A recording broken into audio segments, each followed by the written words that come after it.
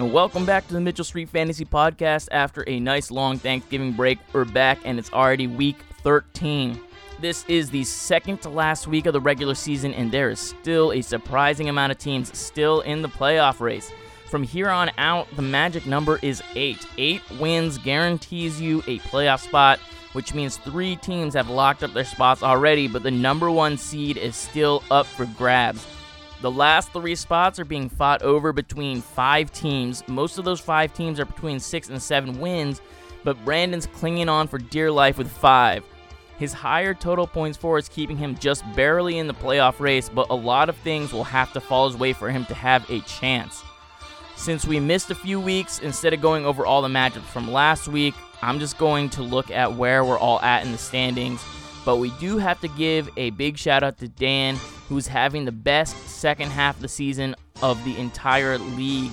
He's dropping 165 points on Eric last week, beating his previous season high of 154 that he scored just the week before. The loss essentially crushed any chance of Eric to sneak into the playoffs, but it did give him a huge boost in the points for category, Dan that is, and the win last week basically guarantees him a spot in the playoffs, which is a huge jump up from the midseason power rankings where I had ranked him 3rd to last. A lot of the players that were slacking early in the season for him seem to finally be clicking, and they're stacking up to make that big playoff push at the right time. In terms of teams with no chances for the playoffs, other than Eric, we have Chris, Derek, and Ginge. Out of those 3, Ginge might be the most disappointing to me, considering how hard we were all rooting for him, maybe just me, after he started off the season so hot. But roster-wise, Eric has got to be the most disappointed. After fleecing me before week 1, lots of us had the opinion he had the best roster going into the season, but he is now 5-7 with an 8-4 team ahead of him in his own division, and a significant 150-point gap between him and the bottom playoff teams in terms of tiebreakers. I wouldn't put him at 0% chance like ESPN has, but it's likely that one of the highest ranked teams at the start of the season is likely going to miss the playoffs. This is also a great time to point out the Mitchell Street Curse has once again kept the previous season's champion from making the playoff, as it has every year.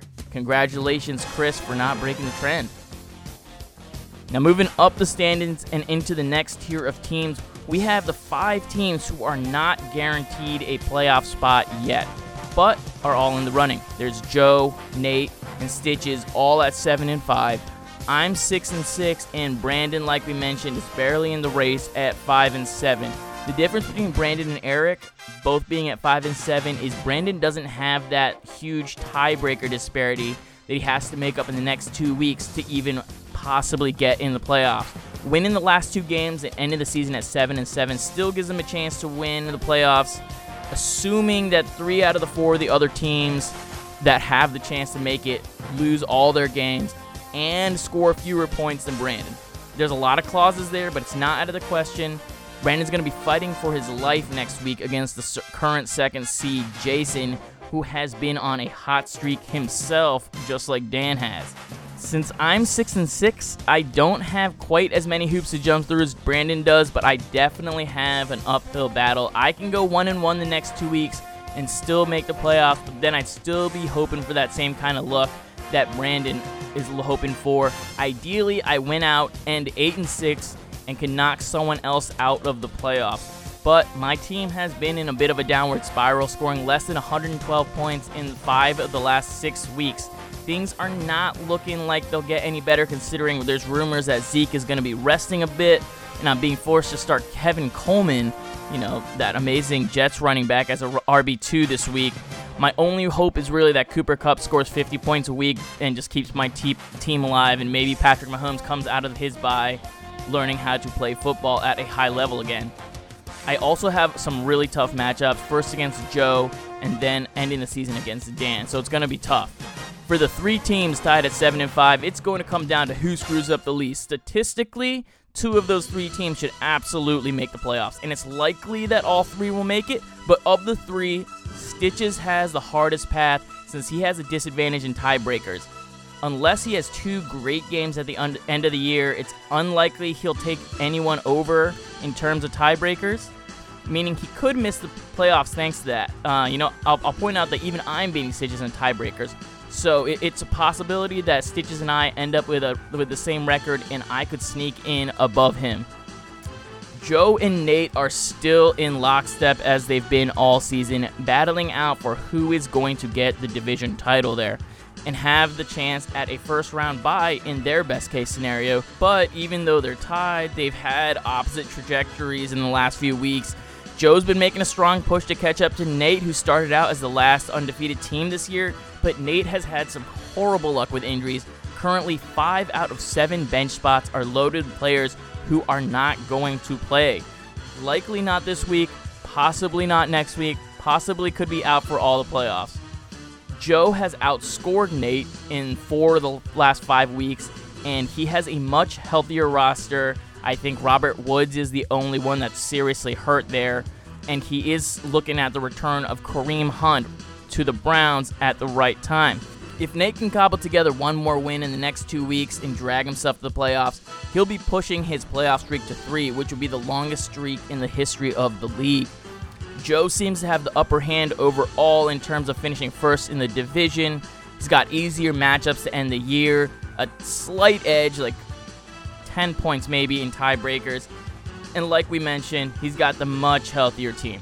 Now, the top teams of the league, the 3 teams tied at 8-4, Cody, Jason, and Dan. We already talked a bit about Dan, but these 3 have just 50 points separating the first and third place, meaning these last 2 weeks still have huge implications for the rankings of the playoffs, even though they're already even though all 3 are guaranteed a spot. Only the first 2 seeds get the bye in the first round. Right now that's Cody and Jason, but Dan is definitely not out of that conversation. Of the 3, Cody has been struggling the most in the last few weeks. Definitely doesn't help that his trade for Christian McCaffrey just kind of blew up in his face. He made the trade basically for the sole purpose of having CMC come back after he's been shut down for his fantasy playoff. But now CMC's shut down for the season in real life, and Cody has essentially given away Henderson for nothing. He's also been dealing with the injury to Aaron Jones, so if Cody can just hold on, get through the last 2 weeks, he might be okay, considering Aaron Jones should probably be back in time for the playoffs. Hopefully Amari Cooper is too. Hopefully he's done dealing with COVID, but luckily he's going up against Derek this week, who was trending up until recently. After last week's loss, he's officially out of the playoffs, but maybe Derek can at least play the spoiler here. Jason is in a very similar spot as Cody, losing Dalvin Cook last week, likely for the last 2 weeks of the fantasy season, if not for the playoffs, and having to deal with the Packers bye, meaning he'll be starting Joe Burrow instead of Aaron Rodgers. But unlike Cody, Jason has not been on a downward trend. I have not been a believer of his team since day one, and he used to have the bad points for total to justify my opinion. But in the last few weeks, he's really turned it on, scoring well over his average points, and is propping his team up with a few big weeks to get him right near the top of the pack for his points for. So I have to give credit where credit's due. Of the 3 teams, Dan and Jason are most likely the safest right now. Neither have a team behind them in the division who could overtake their top spot in the last 2 weeks. So even if they lose both games in the next 2 weeks, neither of them have the possibility of dropping out of the top 4. Cody, on the other hand, has the most to lose, with Stitches right behind him, just 1 game behind in the standings. And a big shout out to the North Division again this year. We have a chance to send all 3 teams to the playoffs, which no other division can claim. So that means week 13, what games are we looking at that's going to have the most implications for the playoffs? Looking ahead, we have 2 spotlight games.